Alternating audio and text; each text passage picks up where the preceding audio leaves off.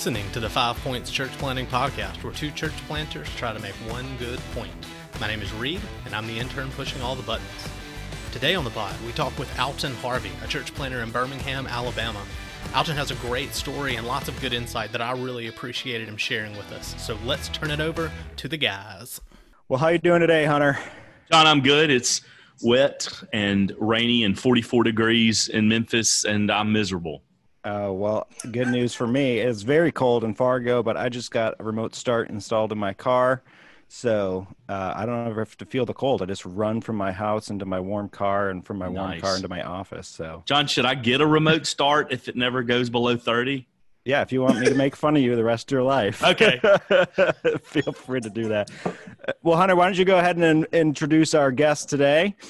Sure. Our guest is a great person that John and I are looking forward to getting to know better this morning as we record this. Is Alton Harvey. He's the pastor of Urban Hope Church in Birmingham, Alabama. He is a church planter in the PCA, and I'm from Alabama, went to college in Birmingham, so I'm excited about Alton, and I'm excited about what he's doing, and I just really look forward to getting to know him better this morning.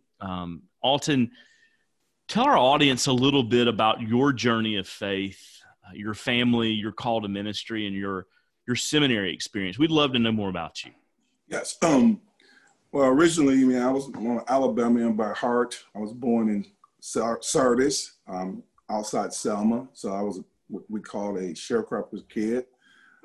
Mother and father had 12 of us, and 2 girls and 10 boys. I'm on the younger end. I'm relocated from Selma about 12 to Louisville. And so if you know anything about the South, everyone grows up with a Christian worldview for the most part. And surely it didn't miss me. I knew about God, but I would never say that I was a disciple. I just knew that there was a God and you go to church and Baptist church. But moving to Louisville, I would say I became much more informed in my understanding of God, discipleship, because we moved from the country, Louisville, Kentucky. And then, we were really poor. And then people always ask me, how did you get to Grand Rapids, Michigan? Well, my mother had a major heart attack. And it was about 7 of us living at home in Louisville, Section 8 housing. And when she comes out from the heart attack, she couldn't take care of us. And I was in 10th grade in high school. And she said, you can go back to Selma. I said, I'm not going back south. I'm never going back there. And I had a sister who was like a few years older than me, who had a boyfriend, lived in Grand Rapids, Michigan, and she was living there. And I said, I want to go live with Tony. And so that's how I got to Grand Rapids, Michigan. And being in Grand Rapids, Michigan, if you know anything about Grand Rapids, Michigan, it's for the audience, it's a Calvinistic Dutch Reform community. Yep. And I had no idea of none of that when I went there. And so my journey into faith, like I said, grew up with a Christian worldview, but it was in Grand Rapids. Being there, I go off to college, come back, had my kind of what I call my wild experience. I get married. That didn't go well, but in the beginning of my marriage, that's where I had a return back to the Lord for a host of reasons. I was just like, what I was doing, and the Lord used that opportunity to draw me to Himself. And in that, I got connected to a charismatic church. In that church, that's when I really sensed the call to ministry, was in that part of an environment. But out of that church that I was at, I don't know if you guys can remember the movement that was happening in the 90s. It was called it was a black and white church come together. I can't think of that group. Promise Keepers. Oh yeah, right. Mm-hmm. And Promise Keepers had a huge impact on Grand Rapids, Michigan, because we had the Dutch Reform, Christian Reform, and this is all going to connect. And so, because the Promise Keepers was going, a lot of the CRC churches were involved with it, and there was this movement toward reconciliation. So the church, charismatic church I was a part of, the pastor got caught up in that church had about 3,000 members, and all the elders on staff all started churches. So it kind of just split into about 100 churches. Wow. And the guy that I was connected to, even though I had the sense of call, but I wasn't on staff, I just knew that God was calling me to ministry. And this church had also kind of an in-house seminary type of a training going on inside. And this is where you just do some basic stuff. But the guy that I kind of ended up following, he was on staff. He got connected to the Christian Reform, and they ordained him within the Christian Reform as kind of a church planter.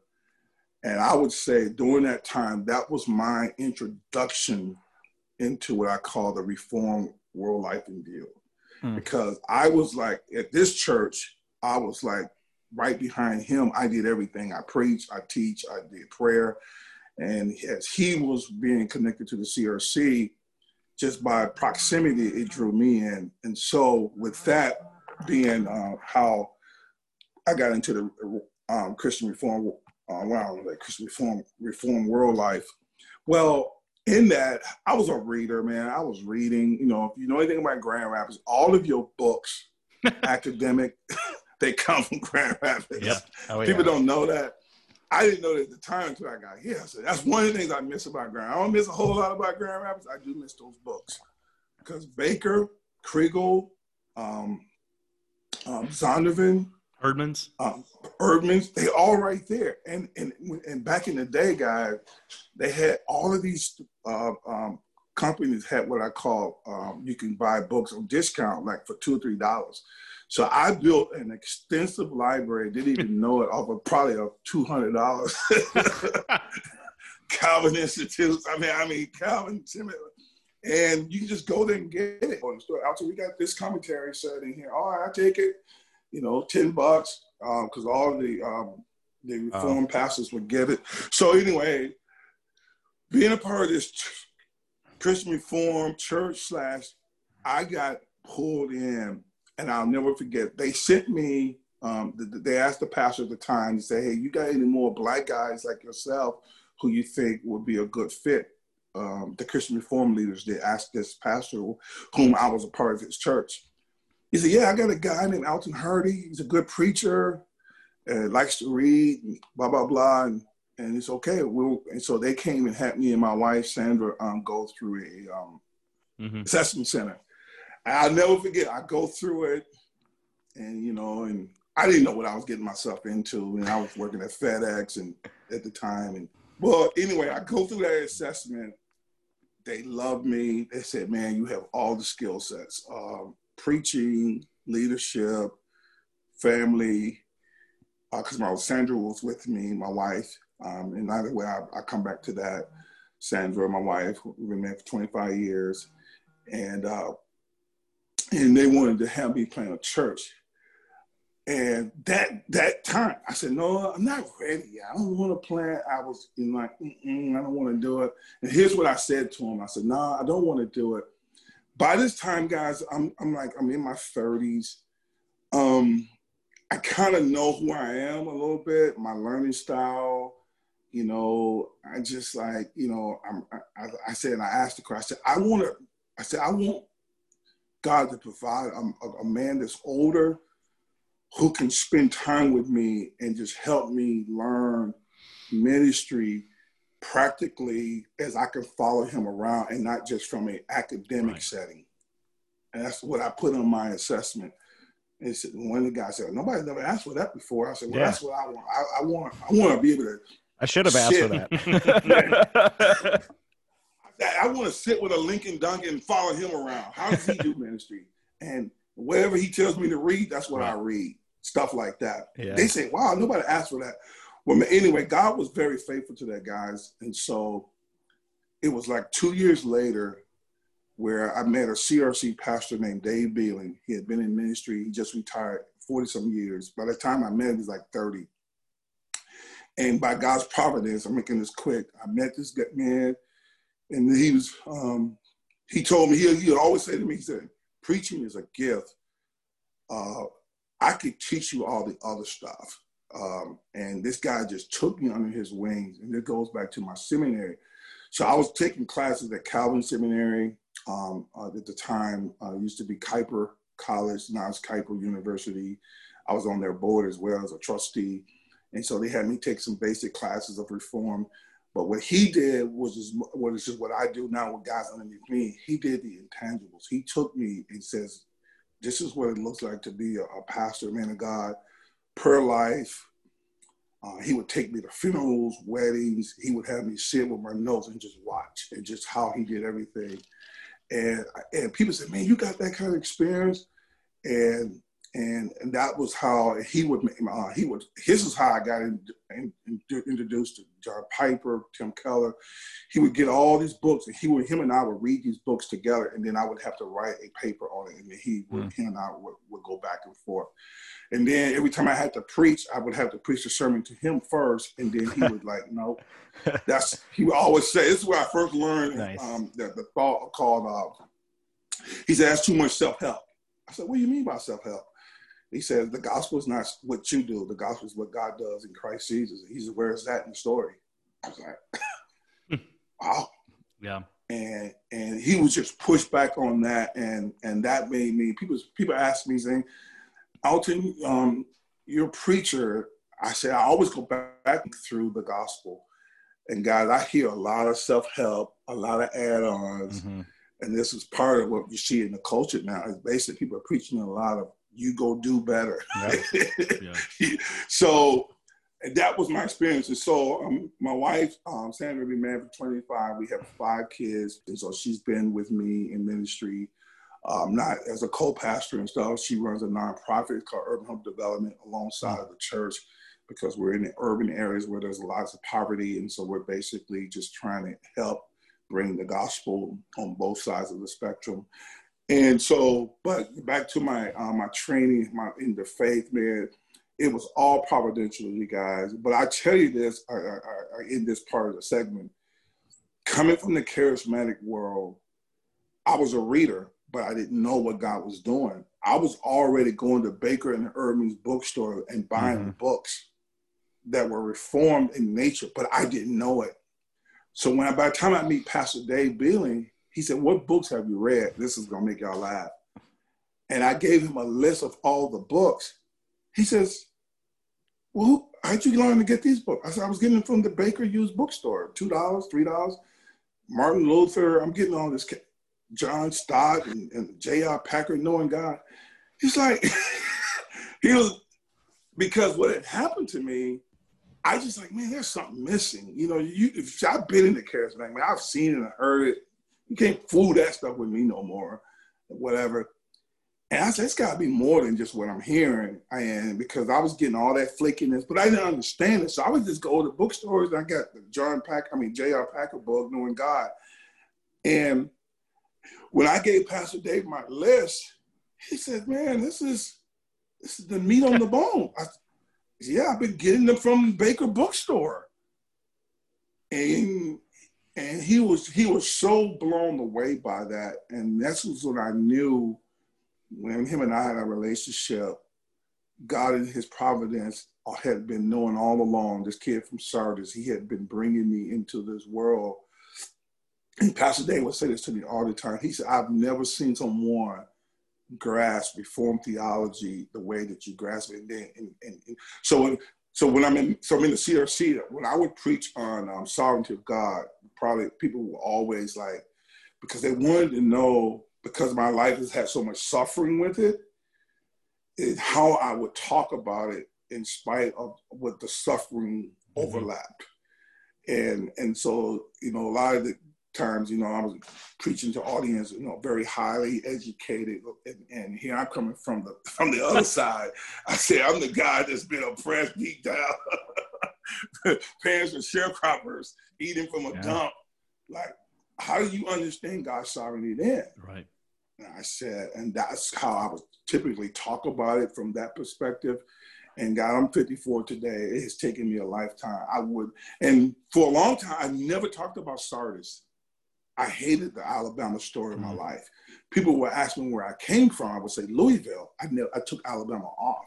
well, obviously it has changed Right. now because I barely hardly ever mention Louisville anymore. It's always Alabama. So that's kind of my journey, my story, my family into the faith, and how and where I'm at right now. So Alton, what led you, first of all, from the CRC to the PCA, and then secondly, to back to Alabama to Urban Hope, to plant Urban Hope? Great question. So I got into CRC. I was there for about 10 years, and I grew. And I be actually, to some degree, if you want to call it, I don't know if you guys remember Rob Bell. Mm-hmm. Yeah, right. So I was in. Rob was over there doing his thing, and I was in the CRC, obviously, and I know Rob, because he's from Grand Rapids, and so got an opportunity to see him on many occasions. This is before he goes to the Rob Bell he is now. Right. And so we both were kind of, was simultaneously was growing, and obviously his platform went way bigger, and God protected me from that for a host of reasons. I'm glad he did. But in the CRC, I was seen as somewhat of a star among their eyes. I was getting invited to preach all the time. I was getting on all the boards. But as I kept growing in my understanding of the word, now coming from the charismatic, I had what was very, I should say, I hadn't thought through it, or I just didn't, maybe I hadn't just voiced it. I don't know what it was. But I knew in my heart God had birthed Urban Hope, which was going to be a ministry that was going to have a high ministry towards men, because in the urban communities, you from Jackson, there's a black man. Yeah. It's a desert. And I had been very honest about this call in my life when I met with Pastor Dave and the CRC leaders and stuff, that eventually I want to plant a church that will address the urban core of men. They said, "Oh, no problem, good." Well, eventually that came to a head because CRC, if you know, they were, at the time I didn't know it, but God was sovereign in it. They were going left, and it was just going. But because of my preaching on men and raising up men, especially young black men, and they like, well, we really want you to kind of calm down on this a little bit, because this is kind of messing up, causing some people to kind of look at the scriptures. We've already fought this fight. I'm like, what are y'all talking about? Where I got there, so I wasn't really thinking about it. Anyway, make a long story short, guys, it became such an issue. And so they tried to get me, they tried all kinds of ways to keep me there. So, well, could you just plant your own church? You'd be CRC affiliated. And eventually it came to a point, I was leading this church plant out of the church. The main church had planted me out. The church grew up to about 250 people when we left. And I just said, you know what, I'm just going to leave. I think it'll be best. And I just left. I resigned. That was when my favorite with the CRC went with it as well. Man, I lost all my friends, and that's how I get to Birmingham. So in the midst of that, I had a friend of mine, I'll make this quick, that lived here. He used to live in Grand Rapids. He used to run Restoration Academy. His name was Ron Carr. And he worked for the DeVos Foundation, but he's from Birmingham or Tuskegee, so he lives here. And as I resigned from my church in Grand Rapids, not knowing what was going to really happen, guys. I mean, I was 46. I said, man, I go through a kind of a time of depression. I don't know what. I was really just like, and I had lost all my CRC friends. So anyway, make a long story short, my friend Ron tells the guy, I don't know if y'all know him, you may have met him, Hunter, Jason Williams, who was working at Briarwood in the Urban Missions Department at the time. And Briarwood was, because of what Fairfield, with the Restoration Academy and all the urban ministries that are there in Fairfield, Pastor Reed and Tom Cheeley at the time wanted to put a church there, but they couldn't really find an African-American leader to take it on, to go into that environment. And this is a whole nother story. Why is it that you can't really find more guys like myself to go into inner city environments? You usually find a lot of white guys doing it, but in the reform world, you don't find very many African-Americans, males, who will go into what I call urban hardcore inner city church planting. And so Jason and my friend Ron Carter was meeting one day here in Birmingham, and Ron and I were best friends because I met him when he was in Grand Rapids. And Ron said, I have a black guy who was a reformed. Ron always said to me, he said, he's like a John Calvinist, .1. And Jason Williams said, what, a black guy? He said, yeah. Loves Reformed theology? Ron said, yes. Mm-hmm. And he said, he just resigned from his church. And make a long story short, Jason said, can I get his number? Jason got my number, called me, and the rest is history. And I'll never forget, my wife said, this is like you coming back home. Guys, I had never thought about ever coming back to the South.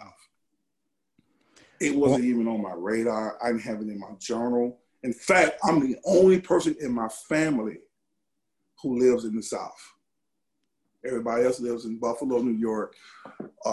They see the South totally different in the way I do now.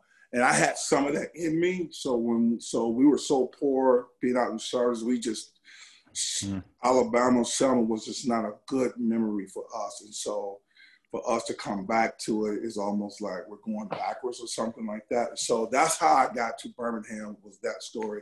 And then we can get into that. Yeah, so why don't you give us a picture of what it's been like planting Urban Hope? You know, if you want to give us kind of the situation on the ground coming in, what was the area? What's it been like? You're talking about trying to reach young men and raise them up. Like, what is that? How long you been there? What's it been like? And just give us. It's been 8 years. We came here in 2012, of August 2012, on my birthday. And this is you hear me use the word providence, guys. I don't say that just to be saying it, but it really, God wastes nothing. But in Grand Rapids, I was, being in CRC, we were very involved with, I don't know if you guys ever heard of Dr. John Perkins, Christian Community Development. So that was like a second ministry to the CRC in Grand Rapids. So I became very acquainted with Dr. Perkins and his ministry.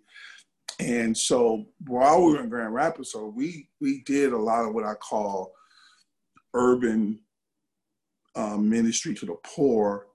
Now, Grand Rapids poor is nothing like Birmingham, Fairfield poor. I mean, it's like Grand Rapids is like icing on the cake, bro. Here it's like, wow, it's a whole nother level of poverty. I've never seen so many people. But God had me and my wife really involved with the CCDA, John Perkins, and me in the church. We were really engaging in that work in Grand Rapids. And so coming here, to tell you what it was like, the first year going to Fairfield, if you've ever been to Fairfield, it's bankrupt city. There are no police. There's no businesses are leaving, they're not coming there. It has all of the fatherless issues, the school failures, you just name it. And probably the thing that we were so surprising for us is just to see how many people just drop out of school. It's just like, that's just like normal, just like, what? You in the 8th grade? Yeah, but so it's got all of that. I would say to you, the first year, I wouldn't say the first year, being an urban church plant within the PCA and me being an evangelical Presbyterian, and this I'm gonna go slow. But I'm older now, and I've learned some things. And one of the things I had learned in my CRC days that God allowed me to see, that you can do urban ministry and you end up just being a second tier welfare, calling it Christianity. And I was determined in my heart that I was no longer going to do, because I had given enough food, paid enough bills. I had did all of that in Grand Rapids, and they didn't get us anybody with a transformed life. Yeah. I had seen it with my own eyes. So I didn't need anyone to tell me, because I was new at it. So I said, well, we just give food to people. We pay their bills and we get them cars. So by the time God had allowed me in Grand Rapids, that was one of the things that became a problem in the CRC. I became so orthodox in the gospel that I was determined that you're not going to add on, you're not going to take away. The God is a preached word. He transformed people's hearts, and the benevolence and the charity that comes behind it as second tier, but you can't go away from the word. So that was a thing that I was going to stick to. So coming here, being new, church planting in an urban environment, being a Black guy, I had to walk gently with the evangelical presbytery pastors and churches to help them understand that ministry to the urban poor, whether it be Black or white, is more than just giving out food and anything else. That we was going to do it through the preaching and the teaching of the word, calling men and women to repentance. Bruh, they was like, Amen. What is he talking about? I mean, don't you know? So, and I said, no, we're going to preach the men's heart, and we're going to allow the Spirit of God to convict these men so they would want to walk down the aisle and break the cycles. I was determined on that. And so the first 5-6 years, guys, I was just going up against the grain of can we just dump charity, benevolence, turkeys, Christmas stores on turkeys? and we do some of that, but it's not what we're known for. Yeah. So, and I'm saying, and then I was saying to guys, and you guys know this, I says, being in the CRC helped me understand, well, they claim that those on the left theologically care more about the poor than those on the right. That the conservative white Christians didn't care about the poor people. And I heard that in the CRC all the time. I didn't understand it, but I was like, what? They were like, no, they don't care about the poor. If you voted for like a Trump or whatever, that was always in the air. Like, if you believe the Bible, you just didn't care about people poor. You didn't care about Black people especially. So this is important how you guys hear me now when you may be hearing what is Pastor Hart. And because I ended up becoming one of those people, they said, when the CRC booted me out, they told me, go to the PCA. I never even heard of you guys. I never got in a meeting and said, you need to go to the PCA. You think more like them. I was like, who is the PCA? And I went and looked it up. Oh, it's Tim Keller, those guys, you know. And so this is like, what in the world are they talking about? Well, they don't care about Black people. They don't care about poor. So here I am now in the PCA world among what they call the conservative of the right. And one of the things I said that I was in the midst of the last 4 or 5 years, we were going to plant this church, but we we're going to do it biblically. You're not going to take no shortcuts. And I can tell you guys, God has been faithful. And young men are getting saved. We do have a strong marriage ministry among young Black men. And they're getting married from Fairfield. And cycles of poverty and the broken family structures, we speak very strongly into that. That's being broken. And yes, we do all the extra stuff behind it, but that is happening. And here's the good thing of it is, in these 7-8 years now within the Evangelical Presbytery, they are finally starting to see, oh, now the word is, this is how we can do urban church planting across America. This is how we can do it. And what I've been saying for such a time as this, I think God has been setting the stage to really help us all see how do we address poverty, long-standing marginalization, whatever you want to call it. How do you address this stuff through the gospel and not try to just blame people and just keep, man, guys, y'all isn't, I'm going around. You guys, I have to tell this part of the story. All the stuff that y'all currently hearing in the culture coming from some of the stuff about the CRT and all that race stuff, guys, God had me go through all of that before the internet. If you guys would have heard me in my early days, in fact, when I got to the CRC, some people said I was Malcolm X on steroids. Mm-hmm. God had to work that stuff through me because I was going through it. And then I had all these stories of my own life of racial woundedness from Sardis. Right, yeah, sure. Yeah, so I mean, my 54 years, there's a lot that's transpired with me. So I was going through emotions and stuff like that. And then I was known for speaking about race. And every time you heard me open my mouth, it was race. But by the grace of God, he allowed me to go through all of that before the internet, before the Twitter, before the Facebook, before Instagram. So you can't find hardly any tapes on me about these stuff. But hey, that's a Alton. That's Reed and John are both millennials, so that's a benefit for me and you being Gen X, right? Yeah, you don't remember that world. We didn't have all that. You couldn't put your thoughts on it. Yeah, trust me, I understand. And I'm so glad he did, Hunter and Reed. I'm really did, because it really now planting this church. Now I don't have those things that I'm trying to stick people no more. I'm not trying to. It's just Jesus Christ and him crucified. And I'm not blaming anyone or any systems, man. But I'm so glad God allowed that to really get out of me. So for now, this work can be done without me trying to always blame somebody. I was blaming everybody back in them early days. Right. And so that's part of my story, Hunter. It's just now. So even when I got in the Evangel Presbytery, I could just be slow. I didn't have to be angry. I could just know that people don't know what they don't know. And so when you're seeing high crime areas, you see the typical stuff that you see. Like here in Birmingham, we got a high crime situation going on. And typically it is always what it's been, the African American kind of lead the way in that.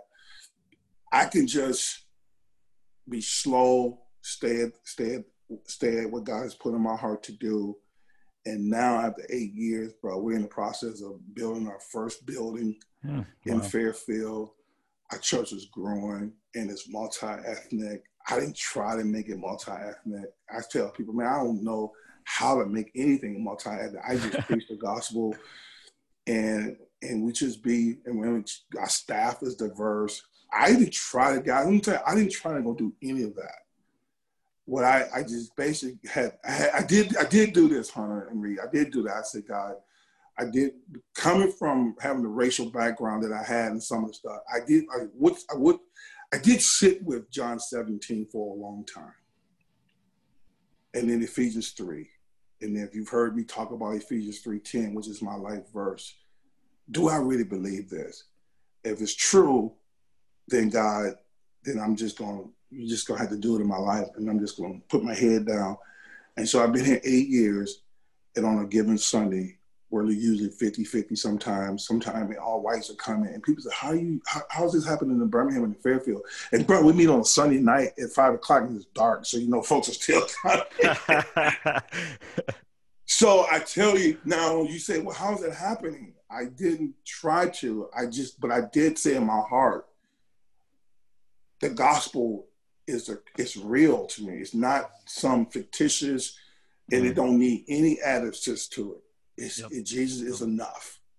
And that's kind of where I'm at with it right now. So that's what's happening right now in Urban Hope. Yes, has there been some challenges? Yes, there's been some challenges along the way. You're in a PCA, which is a church is typically done in high end. So the way that we've been going about it is totally different. Like, we got to raise money all the time. You can't put me on a 3-year plan. Yeah. And I'm not going, and I would say this in the presbytery. I said, hey, we all got to stand before Jesus. Matthew 25 is not just for them over there, it's for us too. We can't just keep saying we're a church for the middle class. And I'm not saying we should stop doing that as well. But here's my point. I would make. I said, somebody's got to have to reach the poor. We can't look at Galatians 2:10 and just pretend like we don't see it. Right. Yeah. When Paul said that the first general assembly in Jerusalem, and I said they could have said all the stuff they could have said. They could have said, do this, do that. We asked you one thing. Hey, guys, what? Remember the poor. How are we going to get away from that one? Right.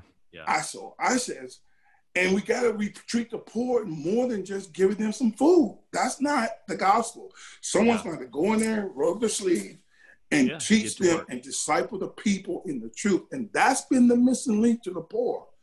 It's always charity and not discipleship. Yeah. So Alton, question, I'm planting in a upper middle class suburb of Memphis. And I think often churches in the suburbs don't know how to respond, react, help, engage with churches in more urban settings. What would your advice be to those type of church plants and those type of churches? Man, it's a great question, Henri. I say this to answer this question first. Urban Hope is people ask me, Pastor Hardy, what's your desire? I say, I think God wants to plant more. In fact, I know he does, more Urban Hope type churches. But there's a key component to planting these types of churches. You need more what I call Alton Hardys. And the reason why I tell you the story, because some of the stuff that you're hearing currently on the radar now, I was those guys. But by the grace of God, he walked me through it, and now I'm on the other end, and I can see it.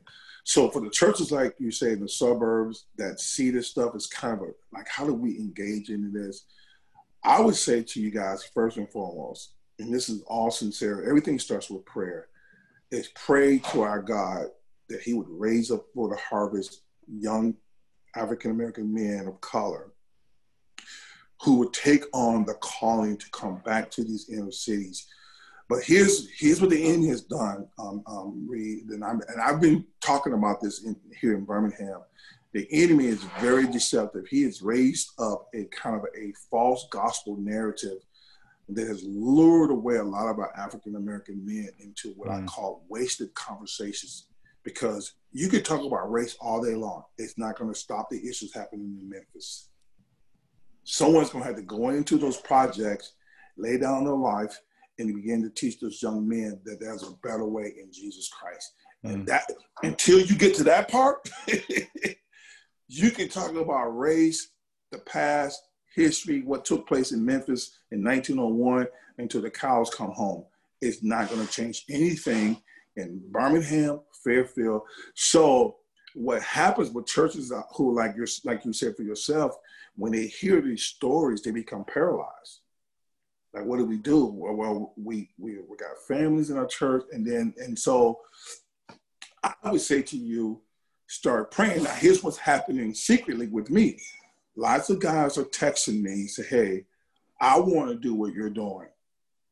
And what I truly believe that what God is doing, eventually, once we get this building up, we're gonna start doing like in-house training, and guys from all over the country. If you got a young guy, come here, because we don't say, yeah, we realize that it's race stuff, but man, I'll tell you guys, on the ground, in the inner cities, on the ground, in the communities, race is not even on the list. You know what the number one issue is that we hear? Guess what it is? Take a guess. Guess what the number one issue we hear a young girl or a young man in the inner city asking for? Where's my dad? It's the fatherless. That's the number one pain that we see coming out of these communities. Now, the race stuff is there, but it's nowhere near what people are seeing on the peripheral. Those are what I call middle class, upper middle class conversations. Yeah. But in the trenches, where the crime and the groaning and the pain, it's really. So I would say to the church on the outskirts, when people hear my stories, they're like, Alton, we want more of you. And you have to pray for that. And that's why I think at 54, I want to spend the latter years of my life when I get to 60 is raising up more young men. Because when people say, well, what about your race? Well, I can show you the race rooms, but that doesn't stop anything. In fact, what was meant for evil, now God is using it for his good. So we can't cherry pick God's sovereignty. Either he's sovereign yesterday, he's sovereign today, or he's not. I mean, when should I pick it up? Right. So I tell churches, don't try to shortcut it. And there are young men of color, just like me, and you ask for it. And God will send these guys, and then therefore, if whatever use I can be to talking to them, because I know the question is going to come up, it's always going to be the race part, the racial part. is where Satan puts his hooks, and he can pull a guy away from the heart of the gospel, and he can pull him into something else. Once that happens, it's hard to get that guy to come back to the inner city and to address what he sees with his eyes, which is typically not dealing with race. This is dealing with what we call sin and all the implications of it. And so therefore, I'm trying to get guys to get that hook out of them, because they get stuck on one particular sin in the world called racism. Like, there are no more sins. This is the one. And they just like can't see anything else. But I understand that, because that's where I was. I couldn't see anything else. All I could see was just one sin, and it blinded me from seeing the whole spectrum of the Bible and everything else. And so that's what I would say to the churches in the suburbs. Don't fall prey to the guilt. Pray for God to raise up a guy that you can come behind and support on the ground to do that work in inner city Memphis. Those areas have been so, those projects, I mean, I drove through Memphis, and that's a long-term work. Generational. Yeah. Yes. You can't, and then you can give just if you go in and give a bunch of Christmas gifts, that's one time. What about the changing of the mind? How do those groups in those project houses understand marriage and family? Who's going to teach that? Right. Yep. Because if you talk about where does poverty come from, where it comes from in our context, the breakdown of the family. And so what we're doing in Fairfield, we're just methodically, systematically teaching on the family, bro. You can see this young man that is looking. Wow. They don't understand marriage. I mean, this is the thing, man. This is to help me. I have a whole different deal, but I go into all the world and teach them to observe all that I've commanded you. And I think we think people inherently understand the blueprint of God in marriage and family as we do sitting around this podcast. There's people in these inner cities, in these rural, impoverished areas don't understand the institution of marriage. They're totally blind to how having 4 children by 4 different guys is going to keep you in poverty. They don't have any idea. Right. Yeah. They just like, I hear women say, why nobody tell us this? Well, the social services people are not going to tell you because they get it. So it's going to take church planters to roll up their sleeves and go there and be able to download some of this stuff. So. Well, Alton, thank you so much for sharing all that experience, your history. I mean, there's so much in there. And yet, as you talk about, planting inner city churches, so much of what you said is applicable to any church, right? We're just changing lives through the preaching of the word. I mean, discipleship, mentoring people, getting involved in the details of their lives. So super helpful to hear from you. Please know we'll be praying for you in the days ahead. Hopefully our listeners can hear what's going on. Look up your website, be praying for you as well. Thanks for joining us today. Okay. Appreciate it, guys. Have a good one. Talk to you later. That's it. Thank you. Bye-bye. That's the last word for now. This episode was sponsored by Auxilio Partners, providing the business management and technology expertise your church needs. Find out more at auxilio.partners/5points. You can reach us with comments or questions on Twitter and Facebook at 5 Points Planting or by email at 5pointschurchplanting@gmail.com. That's the number 5 Points Church Planting. See y'all next time.